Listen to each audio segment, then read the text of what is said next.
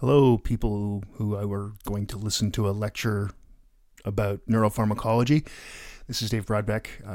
So the course is neuropharmacology, this lecture, and the course code is Psychology and Biology, 3506. Hope you get something out of this. Hope you enjoy it. Or you don't. As I said, many times, really, I'm pretty good at this. So if you don't enjoy it or get something out of it, that's on you, man.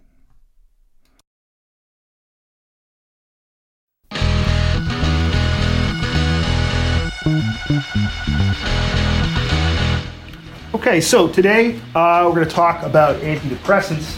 You probably have a pretty good idea what these drugs are for. It's in the freaking name. Depression. Pull this up. You can see it's just lifted from Wikipedia, but obviously it is. This is in the United States. This is the data they have in here is from 2010. This is number of prescriptions for different kinds of antidepressants in the United States. Those are not small, trivial numbers. Those are 30-odd million. There are 1 million people living in the States. Now, these all wouldn't be for depression, these prescriptions. Because these drugs are used for other things, usually psychological issues.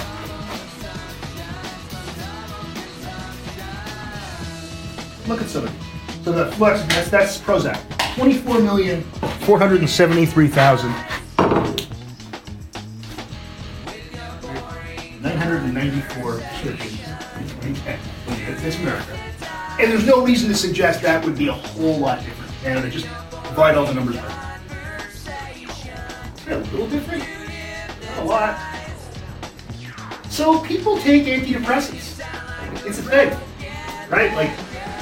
And one of the things, in fact, that I've noticed over the years of teaching this class, the first time I taught this class was in the fall of 1998 at Royal University of Land. And when I would talk about antidepressants, no one would talk about them. And I knew there must be people who were taking them.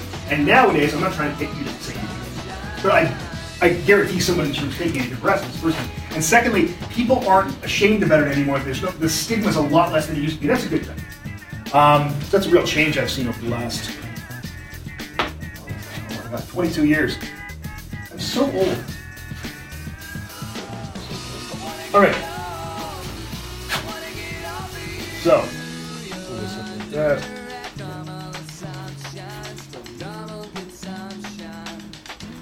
So, like I said, it's obvious what they're for. It's in the name. But I guess the question is, what's depression? Now, I'm not going to go in, and I'm not an expert in any sort of clinical stuff whatsoever, but I want to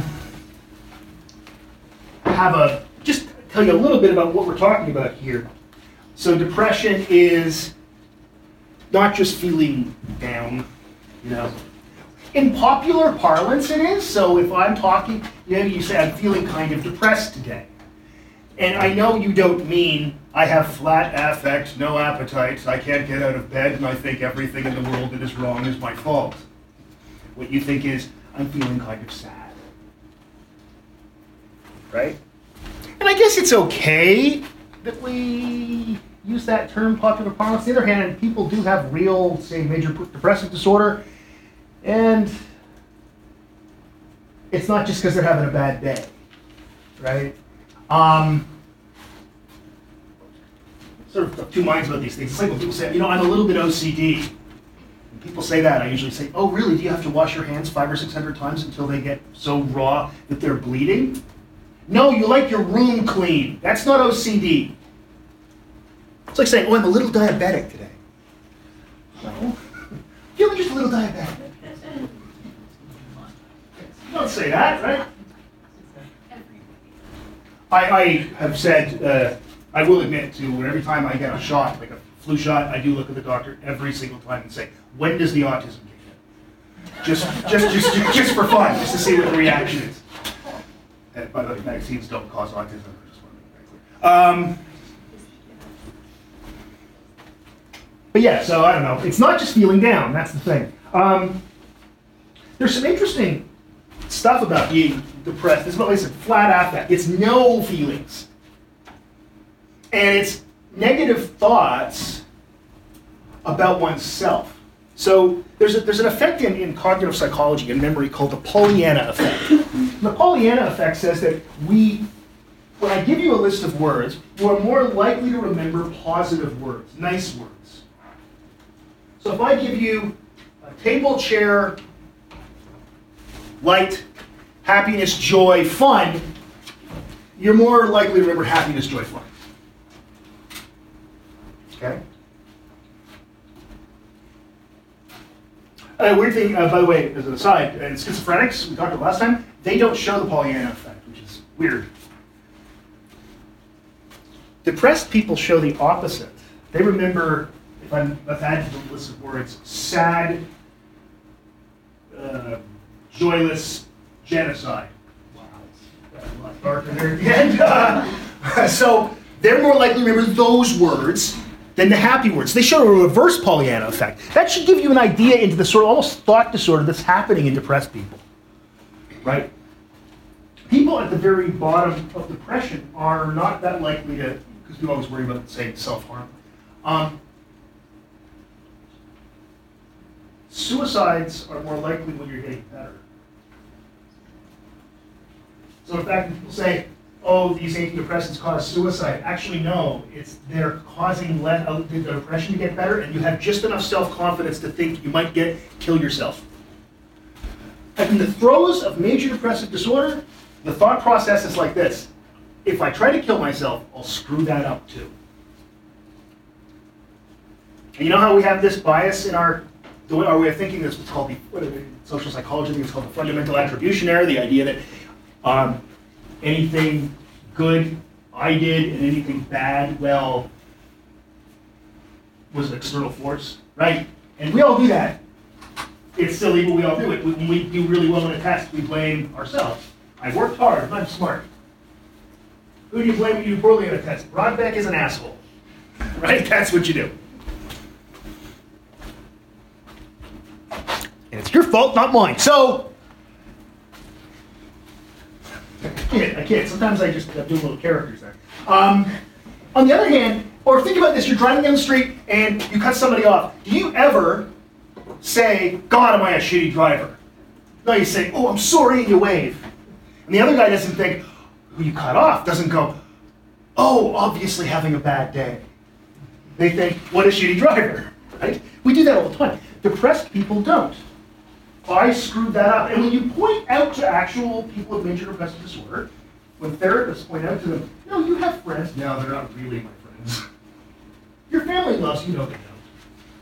Or, well, they have to because they're my family. It's a thought disorder. It's amazing how that works. And those of you who have had these kind of disorders or been around people like that, it is confronting people like that doesn't work. That's why therapists just have to be trained. You can't just go, no, you're stupid, because that's not good. That's why I don't do therapy, because I would just be yelling at people. Stop being so, and I would know that it wouldn't work anyway. Anyway. So that's why drugs plus therapy are, the way to go with depression. So it's a lack of emotion and negative thoughts. It's a lack of emotion plus negative thoughts. It's not a lack of negative thoughts. Make sense? Okay, so those of you who have only taken intro psych or who haven't taken, say, psychopathology. I took psychopathology in 1987. Back when we called it abnormal psychology. Perfectly fine name. Anyway, it does seem to be more common now than it ever has been, and this is probably mostly, I would think, because people are more likely to admit it. There's less stigma. I never used to get students ask me questions about their own medication. I usually then say, I am not that kind of doctor, but they'll ask me, do you know anything about antidepressants? And I'll say, yeah, sure. And they'll say, yeah, because I'm taking X. People never used to do that. So I think a lot of there's more depression now is because people are more likely they're not afraid to get diagnosed. They'd rather get well. All right. So we've got major depressive disorder and bipolar affective disorder. Now look, there's other things here too. There's called call it a, quote, mild version of major depressive disorder is dysthymia. There's things like that. But really, we're falling into two camps. There's major depressive disorder. It's like, people sometimes say clinical depression, which isn't a thing in a DSM. Low self-esteem, lack of interest in things that people find interesting or people that like. Okay? So, I don't want to eat. I don't want to get out of bed. I don't want to wash my hair. I don't want to have a shower. No reason to. I'm just going to lie here. And actual physical pain, people report, aches and pains. So, loss of interest, not in things that people generally like only, but also in things that people used to like. So, maybe you used to like,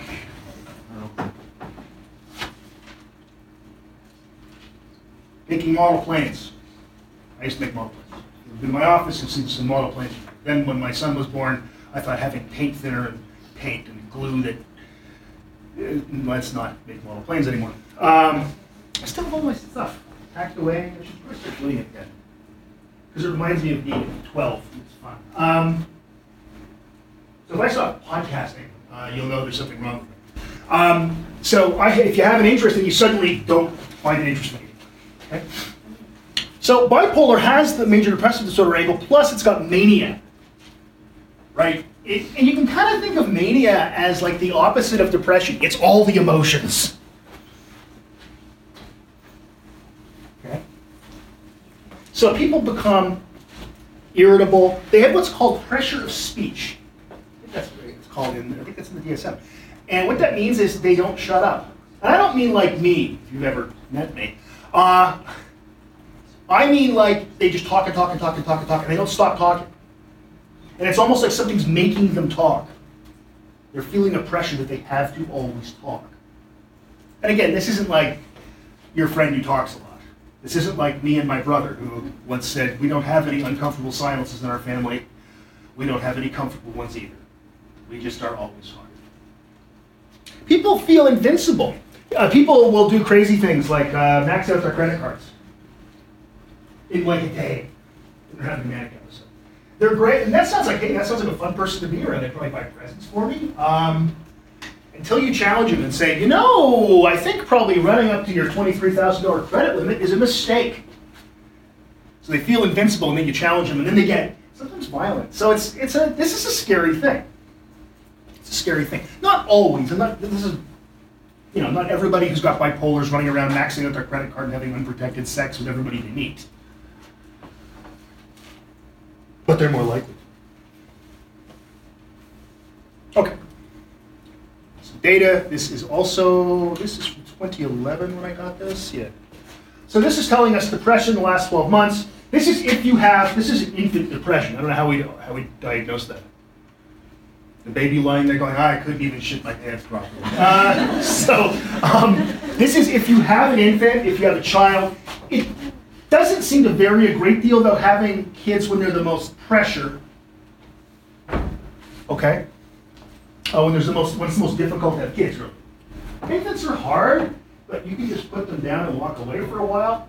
In a crib, again, you shouldn't, I'm not saying walk away for a couple of weeks. But you can put your kid down, have a cup of coffee, and pretend they aren't crying. You can do that. It doesn't make you bad parent. That's the things you realize when you have a second kid. The first kid, you just stand there. Is he okay? Is he breathing? You love this. I think he's still breathing. I'm serious. And if you haven't had kids, you're laughing, and you will all do that. And then while kids between 12 and 17 are probably the worst of all people, right? Bunch of 15-year-olds, you go, oh, God. Ew. But they're out of the house, they're doing things independently.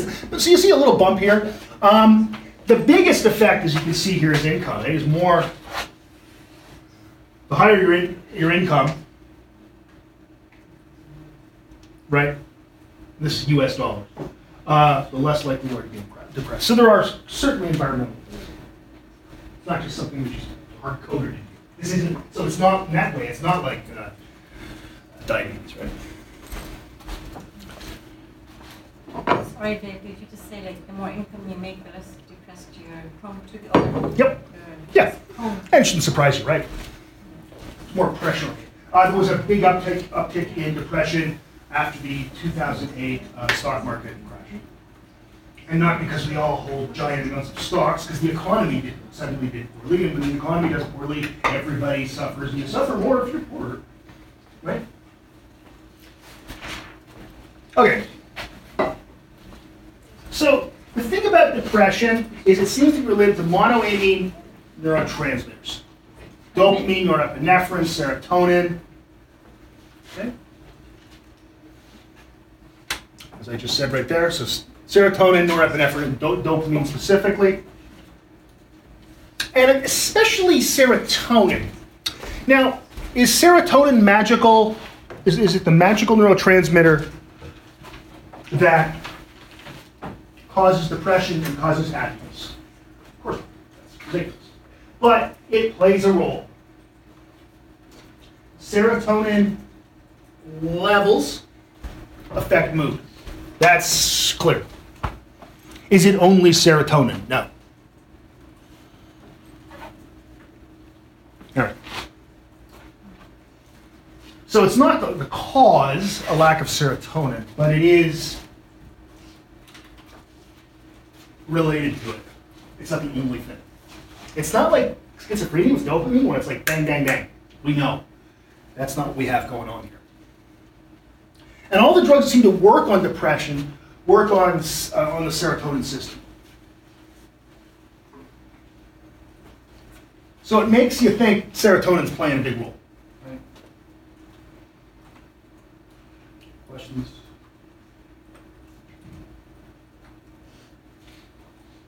So a little bit of history how these drugs were discovered. Monoamine oxidase inhibitors were discovered by accident. They're antidepressant qualities. They were originally being developed for use against tuberculosis, against TB. And people in these clinical trials with people that had tuberculosis said, hey, people are starting to get in a good mood taking these drugs. Oh.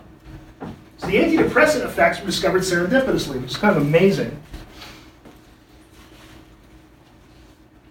And the same thing happened with tricyclic antidepressants. Antidepressants? I don't know, I have trouble talking. It's called a tricyclic antidepressant because the molecules tend to look like this, and they have tricyclics, like 3 circles.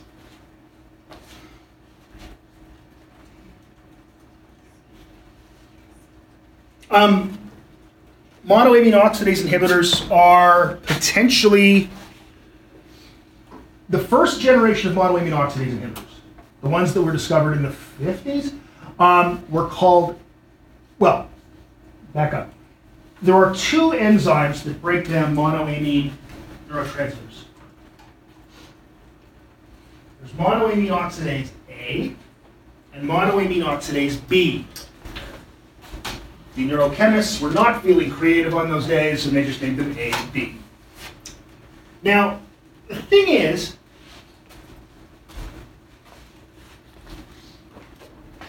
monoamine oxidase is important in, a lot of processes in your body, one of them being digestion, especially digestion of, I forget the name of the freaking peptide, but it's in aged foods and in fermented things. So a lot of stuff, like alcohol, cheese, yogurt. There's a lot of things that you can't then digest, so it's causing digestive issues. And potentially very dangerous things. Because what these drugs were doing was they were bonding to monoamine oxidase A and monoamine oxidase B and creating another molecule that was basically inert. So now you don't have any monoamine oxidase. There's a second generation of monoamine oxidase inhibitors called REMAs, reversible inhibitors of monoamine oxidase A. They're called reversible inhibitors of monoamine oxidase A. So first of all, they don't even go after B. So you still have monoamine oxidase B. And secondly, they're reversible. So unlike the first generation of monoamine oxidase inhibitors, unlike those, what they're doing is they don't form what are called covalent bonds. You're to chemistry.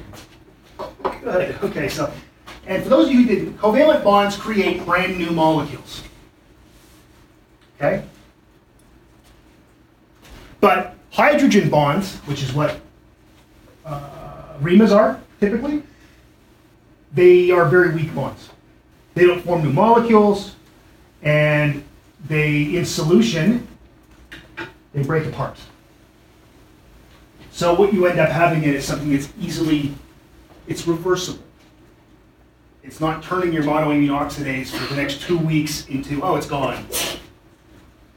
It's only targeting half of your monoamine oxidase, and it's a reversible thing. So if you take too much, you can reverse it. Good. Quite a bit more safe. Okay. Now, the big thing here with the second generation or new generation or antidepressants 2.0 or whatever you want to call them is SSRIs, selective serotonin reuptake inhibitors. So monoamine oxidase inhibitors work by making your monoamines not get broken down. So there's more dopamine, more norepinephrine, and more serotonin around. Right? The way that SSRIs work, their names tells you exactly how they work, just like MAOIs do. They selectively stop the reuptake of serotonin. So it doesn't get taken back up into the originating neuron. It stays in the synapse even if it hasn't bound onto a binding site. They do this by blocking they block SERT. SERT is the serotonin transporter. So it's a transport molecule. It grabs the serotonin and pulls it back. Yeah, it goes over its shoulder and anthropomorphizing just a little. Okay, so it blocks that.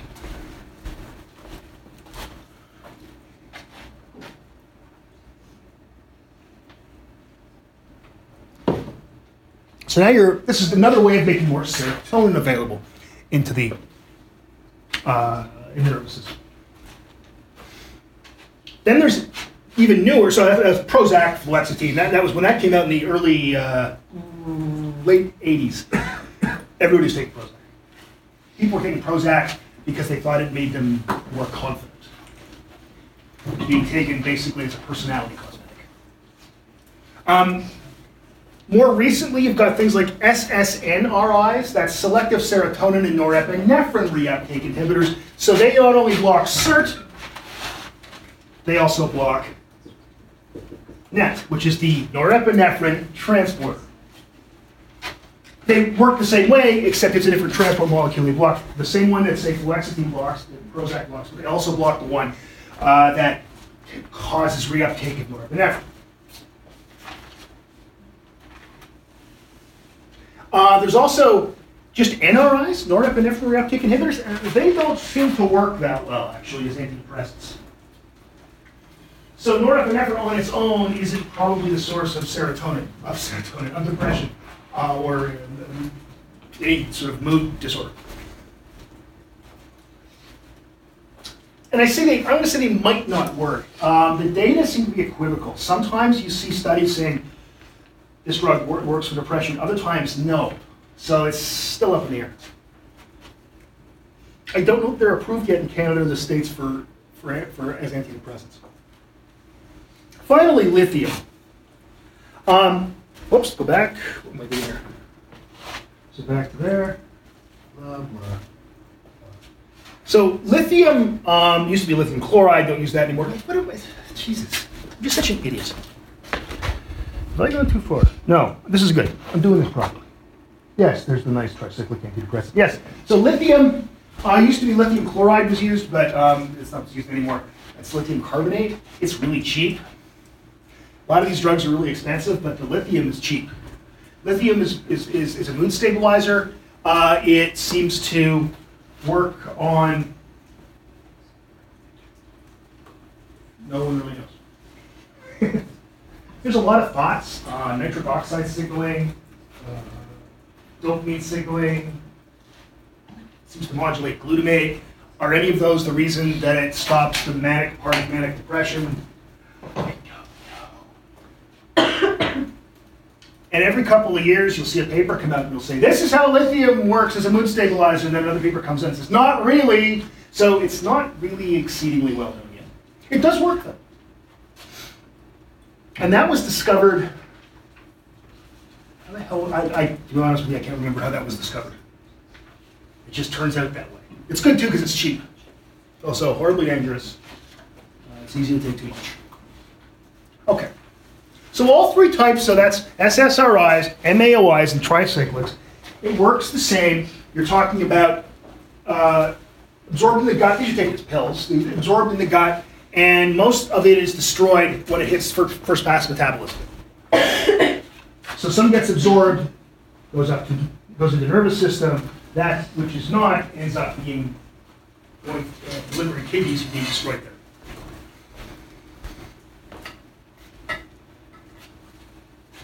Depending on the drug, between 1 and 3 hours for peak concentration. And this is exactly what you want for a clinical kind of thing. You want something that's going to have a long therapeutic window. So these drugs tend to be designed that way. Either in designing the molecule or the pill. So the vehicle allows you for slow absorption. It's a little longer with SSRIs, which is great because the longer the absorption takes, you can keep the concentration higher. So it's the longest. This is one of the reasons that SSRIs are preferred. Lithium, you got to be kind of careful with lithium. Now, everything's a poison in a certain dose. But lithium, the therapeutic index of lithium, salts of lithium, is about 3. Meaning about 3 times the amount that is the effective dose to control, to stabilize your mood, will kill you. So if you're prescribed lithium, and anybody in here that knows anybody or is on lithium knows that you got to be really careful, and the instructions on the bottle don't say, like they do for antidepressants, when they say, if you miss a dose, take 2. You don't do that with this because you can die. And I think I told you I saw a student, this happened in a class. A guy kept me after class and he was turning green, literally turning green. Like he had a green tinge on his, And he asked me about if I knew about lithium. I said, sure. And he said, so I just got on it, and it really seems to be helping, and I'm doing better at school. And I said, wonderful. And he said, but I don't feel very well. And I said, did you take an extra one because you missed a dose? He said, that's what you're supposed to do. I said, not with lithium. And we went and we called, this is a small thing. So we called his father, and his dad came and took him to the hospital. He ended up being okay, and he got away, of course. So it was cool. Ended up getting a psych degree in Niflet. I think back about that guy.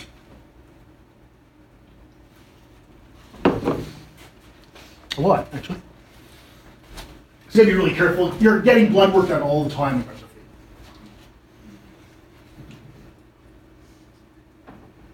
I don't know why they're. Anyway, distribution and excretion, they cross the barriers of the blood-brain, obviously, and the placental barriers. Monoamine oxidase inhibitors generally have a pretty short half-life. Tricyclics last quite a bit longer, up to say 24 hours.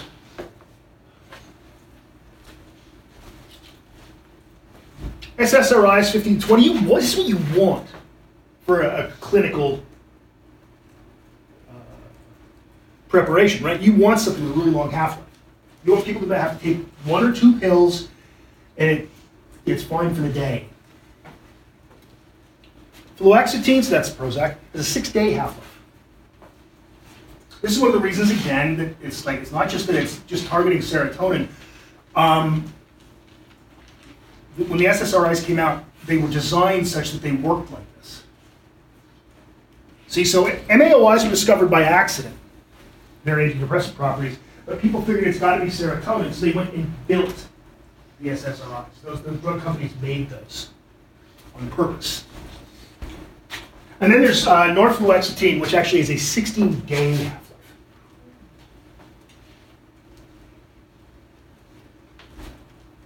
So if you take 20 milligrams in 16 days, you still have 10 milligrams, right? So half of it's still in your system after 16 days.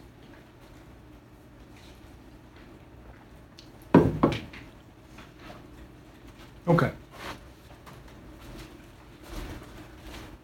I think I'm going to say these are obvious how they work, but I want to explain it again. So what monoamine oxidase inhibitors do, the name tells you. That's why I say it's obvious. Monoamine neurotransmitters, so serotonin, here we're caring about it, serotonin, norepinephrine, and dopamine. They get broken down. Okay? They get broken down by an enzyme, well, two enzymes, called monoamine oxidase A and monoamine oxidase B. Okay? Now, if the notion is, for depression, that you don't have enough monoamine neurotransmitters, how can we make more available? And you might think, well, why don't we just inject people with monoamine neurotransmitters? Well, there's a couple reasons. They don't cross the blood-brain barrier, is the first one. But secondly, you want the release of the neurotransmitter to happen when it's supposed to. But the notion is there's not enough being released. Well, how could we change that? Well, we just make it hang around longer. Make it hang around longer by not allowing it to be broken down. So we stop the two enzymes that break it down. Or, of course, the more safe version now, the REMAs, which stop just one of the enzymes from breaking it down. Okay? So now because we have this monoamine oxidase inhibitor in us, it stops the monoamine oxidase, right, from working. So it can't break down serotonin, norepinephrine, dopamine. It can't break them down because it's been stopped, it's been blocked. Does that make sense? Okay. Tricyclics stop the reuptake of monoamine neurotransmitters. They do this by blocking these transport proteins. And what the transport proteins do is they, in essence, grab on to the neurotransmitter that's sitting in the synapse and pull it back up into the originating neuron. Okay?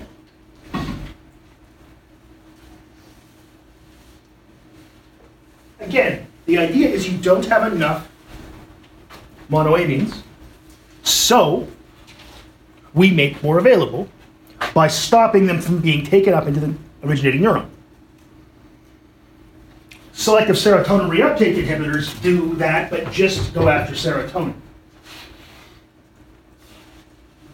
Reuptake. The key commonality here is serotonin. So these first two, monoamine oxidase and tricyclics, work on all monoamine neurotransmitters. SSRIs work on serotonin specifically. And this is what's led people to believe that serotonin is the key in depression. Is it? I'm not. No, it's not the only thing. It's not like dopamine and schizophrenia.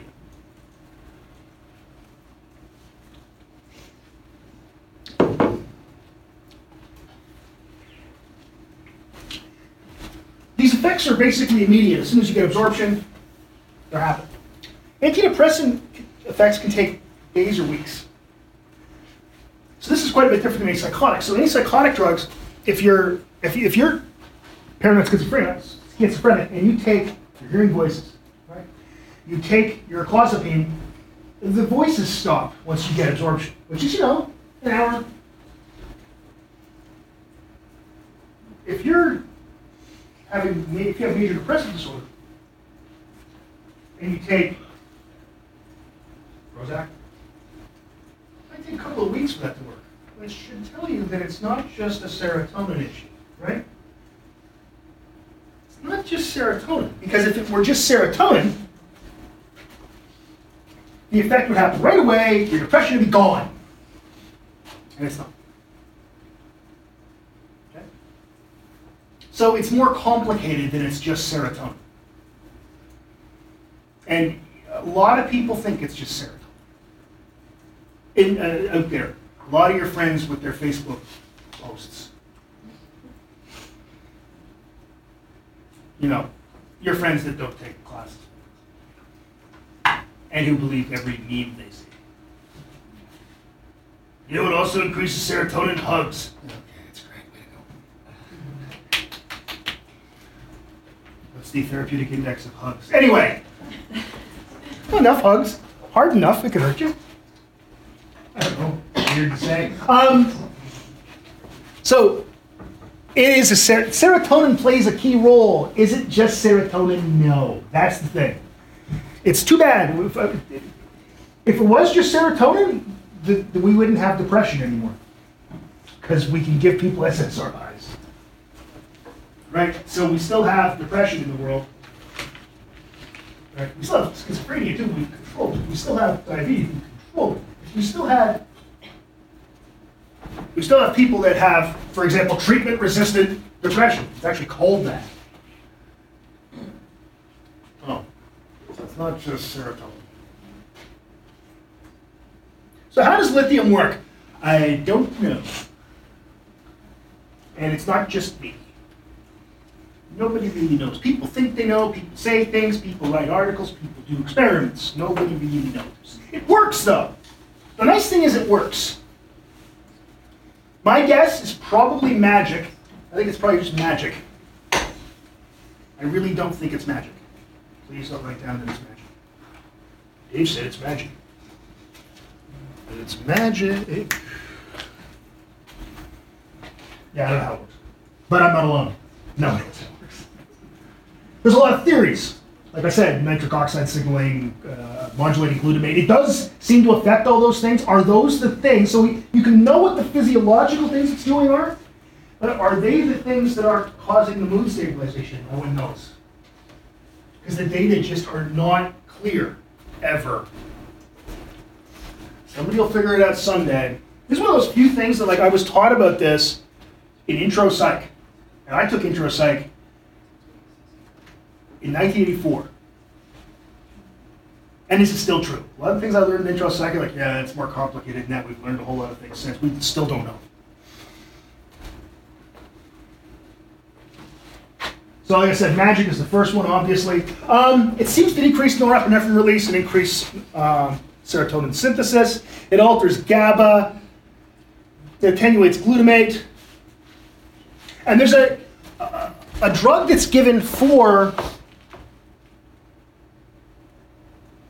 mood stabilizing, for the mania part of bipolar, called valproate, and it works that way. It attenuates glutamate, and so does lithium. So maybe that's how lithium's working. But nobody knows. You might say, well, why would you even develop a drug if we've got this, like, lithium carbonate's cheap. It's literally just lithium salt, because this isn't necessarily as likely to kill you when you take too much. Lithium's dangerous stuff to take. I'm not saying, again, if there's somebody in here who's taking lithium, they already know this. They've been told by their physician, be careful with this. Also, you need a blood test once every couple of weeks, you know, things like that. But if you're paying for your own drugs, right, it's cheaper to get lithium carbonate. Don't just eat lithium, that would be bad. Those of you who have taken chemistry, it would be bad. It's like, just don't put, if you don't have any salt, don't just put sodium on your food. It would be exciting. Grade 10 science experiments, they were so fun. Now we're going to light magnesium on fire, and it's brighter than the sun. It's the greatest thing in the world. And then a friend of mine broke open a thermometer and was walking around carrying mercury, and I was thinking, I don't think that's safe. It can hurt you. Well, you didn't know. You put the sodium, chunk of sodium in the water, and you're wondering, why am I supposed to hold this with tongs as you drop it in? Oh, I see. And I was trying to convince somebody, I'll give you $10, you put it in your mouth. They still allow you to do that stuff in high school? Not put it in your mouth, they should never allow that. But you still burn magnesium and drop lithium in water? You still do that? Good, oh good. There's still some fun in high school. There's still some joy. And I mentioned nitric oxide signaling. But no one really knows. Whoops, what am I doing? There we go. So lithium is super dangerous. It elevates your white blood cell count. It causes headaches, confusion, memory problems. And look at this concentration, 0.4 millimoles per liter is needed for it to work on average. And 1.2 will kill you. So again, that's a therapeutic index of 3.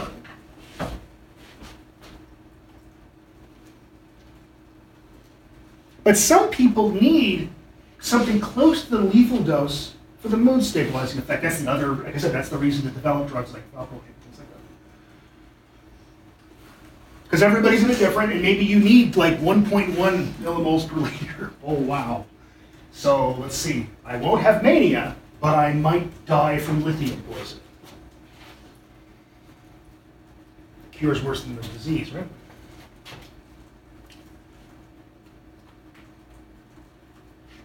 And the thing I saw in that student, I saw what if the white blood cell count made him look green? I don't know. But I did see, he said he had a headache and he was confused. Like, I mean, he couldn't really, he was having trouble focusing on talking to me. I mean, I filled in the blanks. You're taking lithium, right? Yes. Yeah, that's great. And he couldn't remember his father's phone number. So I was about to call 911. This is pre-cell phone days. Well, people had them, but they were really big with like you're calling on airstrike and Vietnam. Fire mission, Bravo, 6-3, Quebec, Papa, it was like, that's how you use cell phones.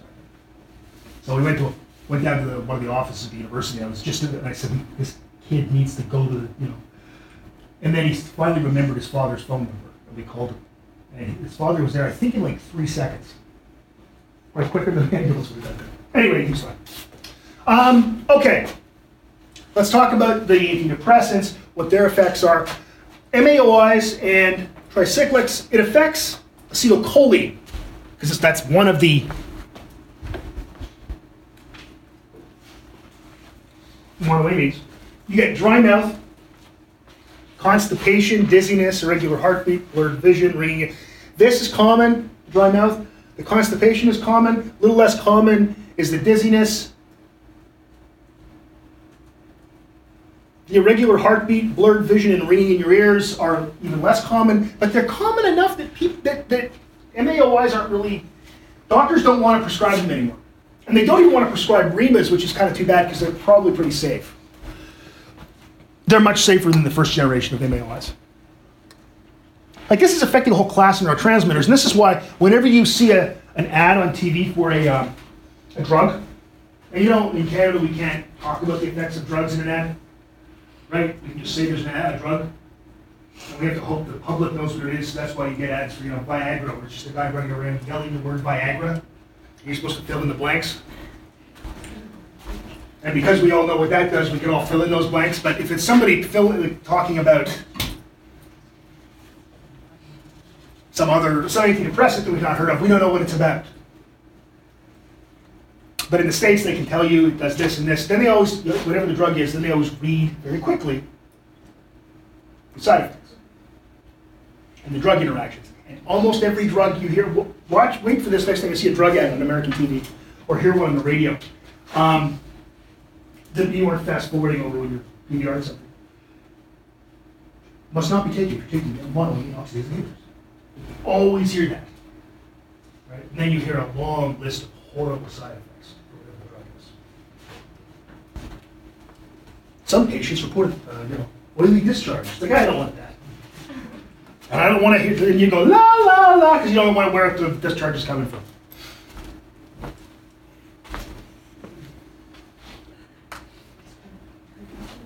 So SSRIs, you're more likely to get stuff like nausea. People report they sick their stomach. Nervousness, headaches, insomnia.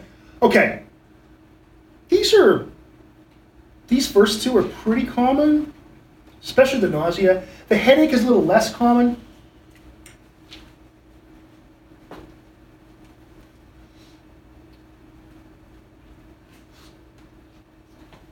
There's something called serotonin syndrome, which basically involves you have too much serotonin. And that's got symptoms like, I gotta read this properly here, high body temperature, agitation, increased reflexes, so it takes you longer to respond, tremors, sweating, dilated pupils, and diarrhea.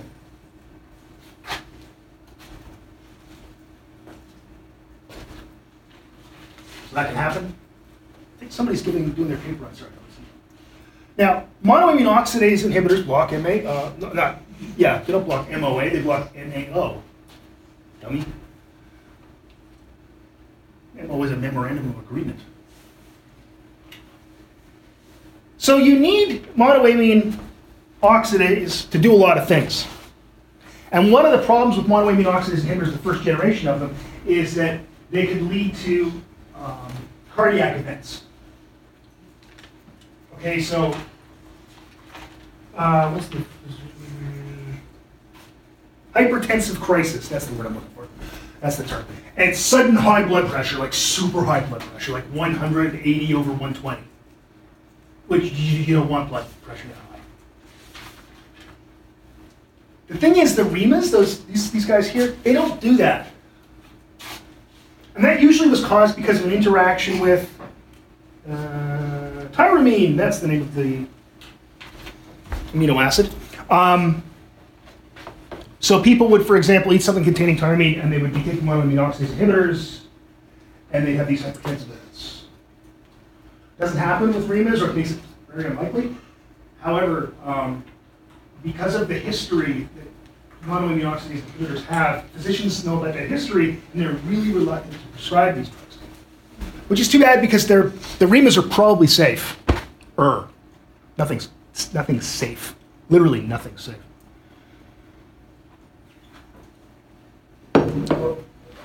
It's all about risk management,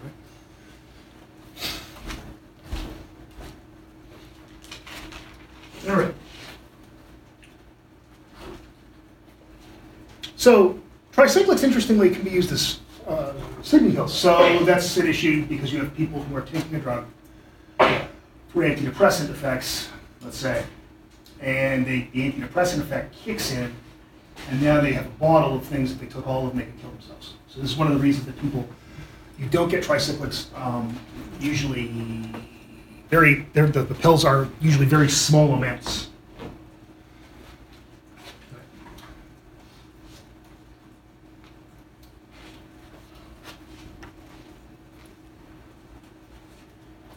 It's interesting that some SSRIs affect REM sleep and some don't, and I don't know why that's the case.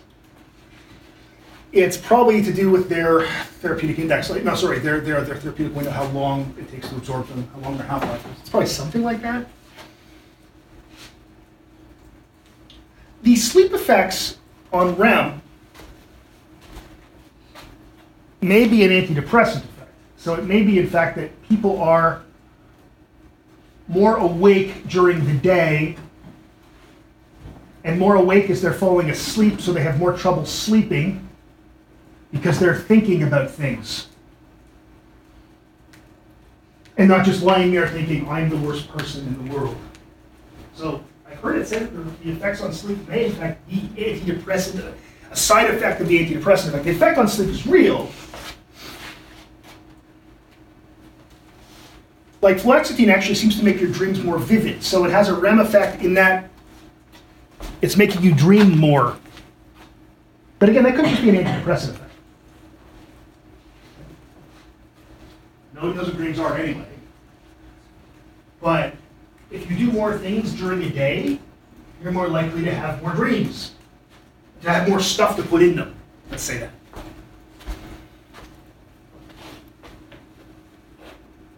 As I said, no one really knows what dreams are.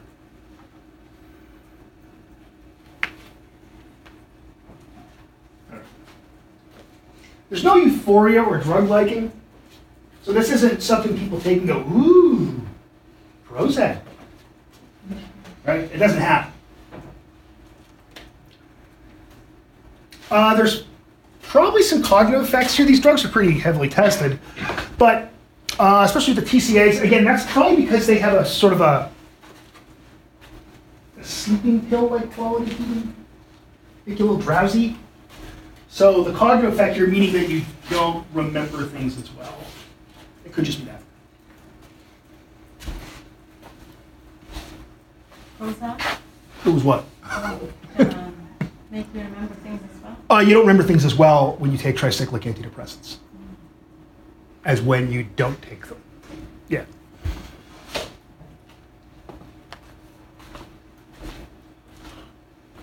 Now, here's a question. I want to just see if we maybe talk about this a bit. There was a real controversy in the early 90s, especially. Late 80s, early 90s. When SSRIs first came on the scene, it was the idea that people were taking antidepressants as personality cosmetics. I want to do really well in my presentation. I'll just take a Prozac. I'm not telling you to do that. Okay? Look, do what you want. It's your body. I'm not suggesting you do this. And it became something of a controversy is not quite a good enough word. It's too strong. But there were news stories. Prozac was on the cover of Time magazine. People talking about using it as a personality cosmetic. I'm curious as to what anybody's thoughts are. Like, what do you think that's okay? Who thinks it's okay to just take it because this makes you feel better about yourself? Not in the clinical sense that you're depressed. I mean, like, everything's fine, but it's like, I want to do really well in this presentation. I got a big meeting coming up. I think it's fine. Okay. Same way? Yeah? Okay, who thinks it's horrible or just wrong? Not horrible. Anybody here think it's wrong to do that? So there's two of us in the room who have opinions. The rest of you are chickens. All the side effects, though. Pardon me? Go ahead. All the side effects. Yeah, we all know the side effects. There's side effects for everything. Right? When there's side effects, if I have a headache and I take an aspirin, it's going to upset my stomach. Right? Yeah. Oh, sure, but I'm not taking them habitually. I'm taking one when I have to meet a lot of people. So I want to be on. This is so not me. Sorry. To me, I'm just kind of indifferent. Like, if you take something to actually help you out with mental problems that you have, that's great, and it's for your own benefit. If you're doing it to help your presentation, you do you. It doesn't really matter. We're all doing our own thing. I don't really. So you be you. That's my view, but I have a very libertarian view on drugs. I think they should all be legal. All of them. I only care about my own self-improvement. I don't care if anyone else is doing better because of. Yes. Yeah, at first I thought you didn't care about other people at all. Oh, no. You're a sociopath. No, I care about other people. Most days. Yeah. No, that's fair. That's sort of the same way I feel about it. Other thoughts? Well, some people would be like, oh, I'm going to meet people, I need to take a shot of alcohol so I can get through it. So why is that socially acceptable? But Well, I don't know if that's socially acceptable anymore, but That was just getting Yes, some therapy. it is. It's just a better idea. Just take therapy. maybe. It may be. Yeah, go ahead. well, Yeah, I don't know. I think a lot of times with drugs, the way we look at it is this is the specific use for this drug. Yes. And I think that's kind of an absurd thing because Yes. the drug works for you in a certain way, for you to say no, you can't use it for that reason. Yes. And I think that's a very narrow way of thinking of drugs. That's my view too. Like I said, though, I take a very libertarian view of drugs. I mean, for adults, I don't eat for kids. Like if your kid is at the spelling bee, I don't think you should be giving them performance-enhancing spelling bee drugs. I'm against that. Yeah, it's a little different. Other thoughts? Any other thoughts on this? Because I have no issue with people saying they think it's wrong, and side effects were mentioned, and it's true. And you need a prescription anyway, right? Because you can't ever get drugs without prescriptions. It's impossible. I'm being sarcastic. You can get these things, right? Because you can know enough people. We saw those data at the beginning. 34 million Americans. And that was just one of the antidepressants. one of those of the SSRIs, you could get a pill if you wanted to. Yeah, you gotta know. You probably know someone who has them, because we all know someone, and then you could just say, "Can I have one of those? I have a big X." And again, I'm not suggesting anybody do that. You know. Other thoughts? There's probably better stuff drugs out there. Let's be real. Yes. Ritalin's great. Yeah, you take a stimulant. Yeah. Yeah, but you get so much done in like 2 days that would normally take you like a week and a half. Sarah admitting a whole thing about herself that we don't think we want to know. But yeah, I mean, I'm of that opinion too. I also, it was also overblown. The idea of people using it as a personality cosmetic. People said that happened, and it did happen, but it wasn't happening that much. So what are you saying? You're going to be selling us some drugs so they can leave? Yes. Today, as you leave, come to my office and I will sell you Prozac. No. Yes, no. I don't have any drugs on me. Yeah, good. So my issue is, what happens if someone starts to form a habit for it? And that becomes... There's no liking or euphoria for it, so it's not reinforcing. Mm-hmm. Yeah. But if they're like, oh, I want to do good on a presentation, and they're like, oh, I did good on my presentation. Oh, Why sure. didn't I do That would be sort of a second level thing, but yeah. Yeah. I guess. Like, Yeah. I don't know if we really could, but... Yeah. We sell a lot of habit forming things. Have that in common. There's a whole big store in Great Northern Road called the LCBO that sells habit forming drugs. Right? It's one of my favorite stores. Other thoughts? Please. So just a question, so Prozac is one of the ones where you could take it just once and then you'd feel an effect right Well, away? this is the other thing. Are the people who are taking these drugs as quote personality cosmetics, these drugs, Prozac has a half-life of 6 days, first of all, right? And the absorption takes a long time. It's not like you take one and you give your presentation to the boss. Right. You have to take one 2 days earlier. Yeah, so I wonder how much of this was people who did claim they were doing this were actually just a placebo effect. If you just gave them a sugar pill, Okay. that's a serious question. For years, I gave my daughter when she'd get sick, I'd give her a Flintstone vitamin, and it seemed to get rid of her tummy aches. Until one day when she was 4, she said, "How does this work?" I said, "Well, now I'm going to explain placebos to you. I've been lying to you." Disturbingly smart child. Does your kid believe in Santa? Or No. Do you not keep that up? No, she didn't. All right. I told her there was Santa. My wife told her literally there is no Santa Claus. Nice. What's wrong with that? We don't believe in magic. I wanted to believe. I said kids should believe in magic a little bit. You just said you believe in it. Yeah. I wanted her to believe in magic, just like one magical thing, because I thought it was cute. She's told me since that she was sure she kept it up as a facade to me. So, yeah, it's fine. We're pretty rational people. No, she asked me how gravity worked when she was 3.5. It's disturbing how smart she is. It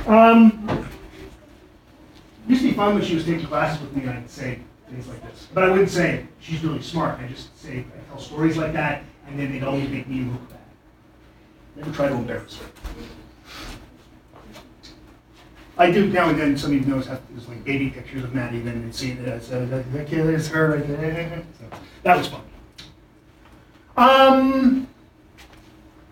Both the side effects and the main effects show tolerance. Yeah, of course they do. Every drug shows tolerance. Withdrawal can happen. Typically, we're talking about agitation, nervousness, the opposite of what's going on here. They're making you. They're not stabilizing your mood. They're making you edgy.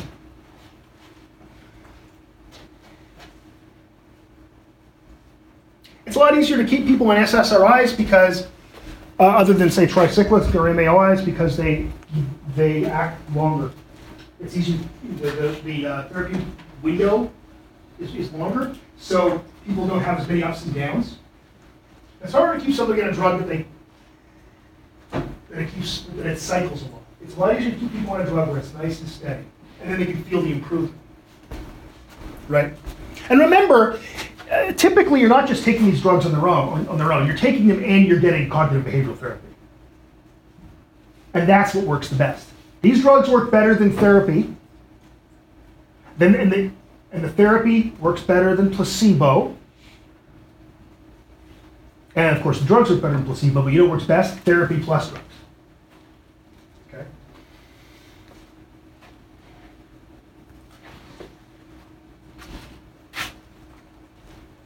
Speaking of Viagra, you may need it if you take too many antidepressants. Doesn't seem like there's any effects on fetuses.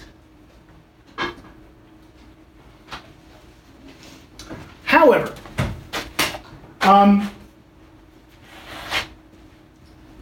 there's been a lot of stuff in lab animals showing side effects.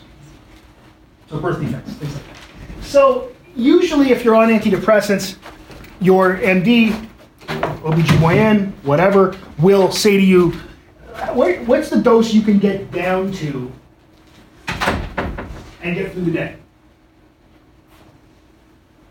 Right? So that's usually what happens. That's the sort of calculus. It's a sensible thing to do because if mom goes back into major depressive disorder and she's pregnant, that's bad for the kid too. You're going to get low birth weight, you're going to get, the kid's not going to get right nutrition, all that stuff. So the calculation is made is what's the minimum level you can get down to. It's risk management. Everything's about risk. Risk management generally. You can overdose, can you? Yeah. Especially tricyclics, you can take them and kill yourself.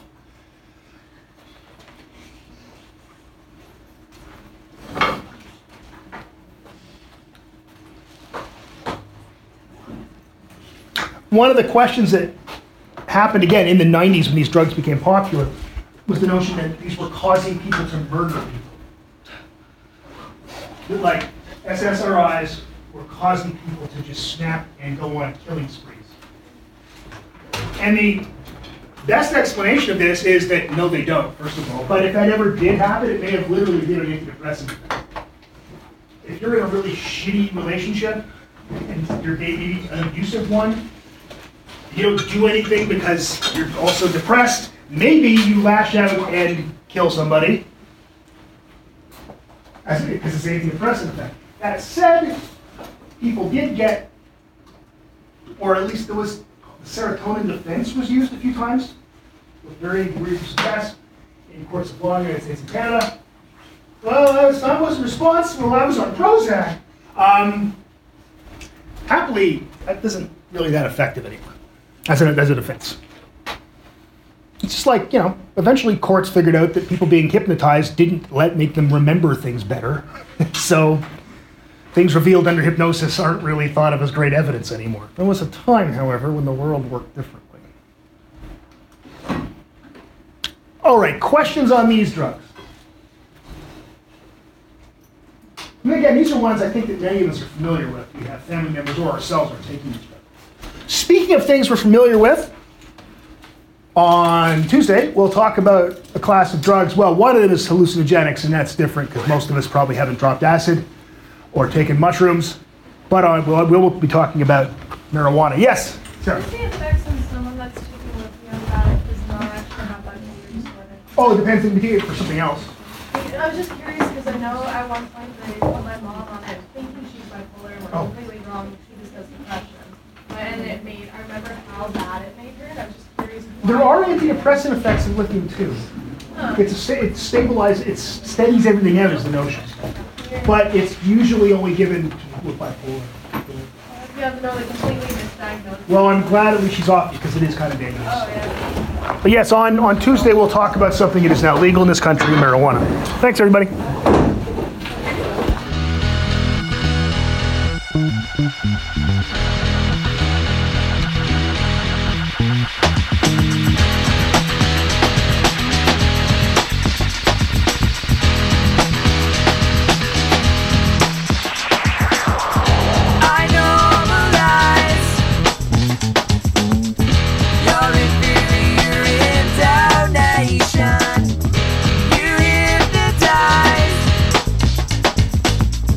With your boring conversation.